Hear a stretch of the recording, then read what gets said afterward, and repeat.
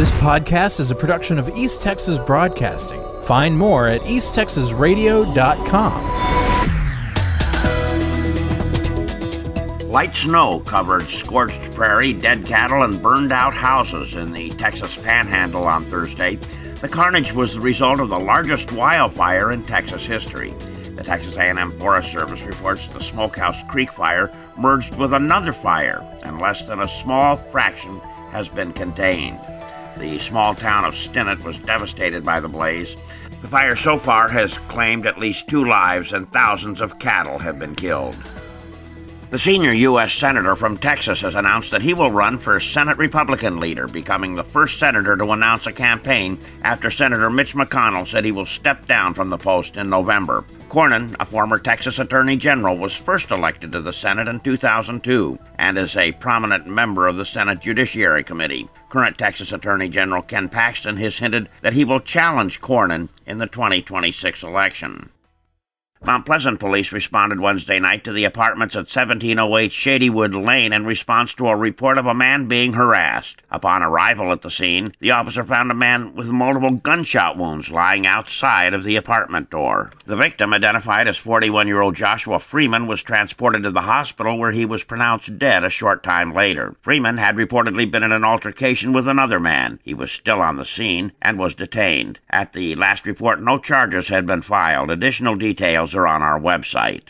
Bond has been set at $200,000 for a Paris woman charged with embezzlement from her employer. 50-year-old Sherry Elaine Maxfield allegedly wrote herself paychecks from K&G Mowers totaling $192,118 more than her salary. The thefts allegedly occurred in 2022, 23, and January of 2024. Business owner Kevin Kelly said his accountant is still reviewing the books, and Maxfield may have stolen even more money.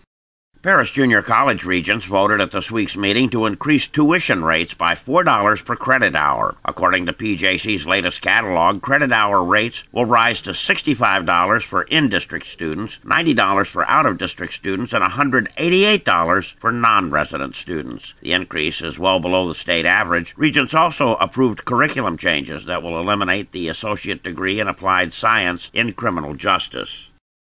A documentary chronicling the life of Liz Carpenter that's associate produced by Texas A&M Commerce Distinguished Professor Dr. Jessica Brannon Ranowski is set for its debut at the prestigious South by Southwest Film Festival scheduled for March 8th through the 16th in Austin. The film, entitled Shaking It Up, The Life and Times of Liz Carpenter, explores the life of prominent journalist, feminist leader, and former JFK and Lyndon B. Johnson White House staff advisor Mary Elizabeth Sutherland Carpenter.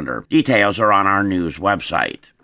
More details have been released about a high-speed chase involving law enforcement from several northeast counties. Franklin County deputies received a report of a pursuit coming into Franklin County involving suspects who had tried to pass a forged check for $6,000 at a bank in Lone Star. Franklin County deputies and Mount Vernon police chased the vehicle south on Highway 37, where Winsboro PD joined the chase. Eventually, all 3 subjects in the pursuit were transported to the Franklin County Jail. Lucius Felder and Courtney Coney, both of Florida, and Tricia Briggs of Dallas were charged with evading arrest from Franklin County, along with charges from Hopkins, Camp, and Morris counties of engaging in organized criminal activity, forgery of a financial instrument, and theft over $30,000. Bond for each suspect was $650,000, and more charges are pending.